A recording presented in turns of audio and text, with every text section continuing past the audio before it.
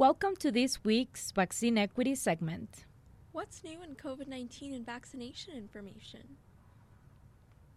The People's CDC reports that last week the XBB.1.5 variant made up 89.5% of the United States cases.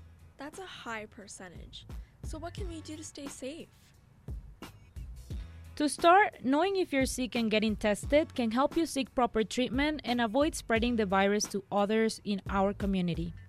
If you are in need of an at-home antigen test, you can visit accesscovidtests.org and order tests for your family. Again, that's accesscovidtests.org. To find PCR testing locations near you, visit findatestnm.org. Again, that's findatestnm.org. What are some other ways we can continue personal and public safety?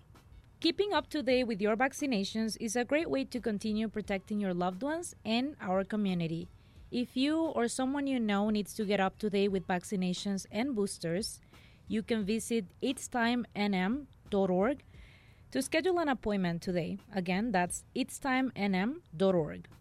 And remember, maintaining social distancing protocols and wearing a mask in public spaces are still effective ways to mitigate the spread of the virus. That's right, Sunny. Masking is very important. According to the FDA, an N95 mask will protect you more than surgical masks. This is because N95 masks are designed to achieve a very close facial fit and very efficient filtration of airborne particles.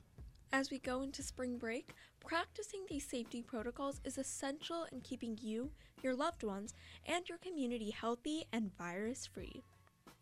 That's it for Vaccine Equity this week. Join us next Sunday for more updates on vaccinations. Let's take care of our community in New Mexico. Now we bring you the song You Don't Own Me by Leslie Gore.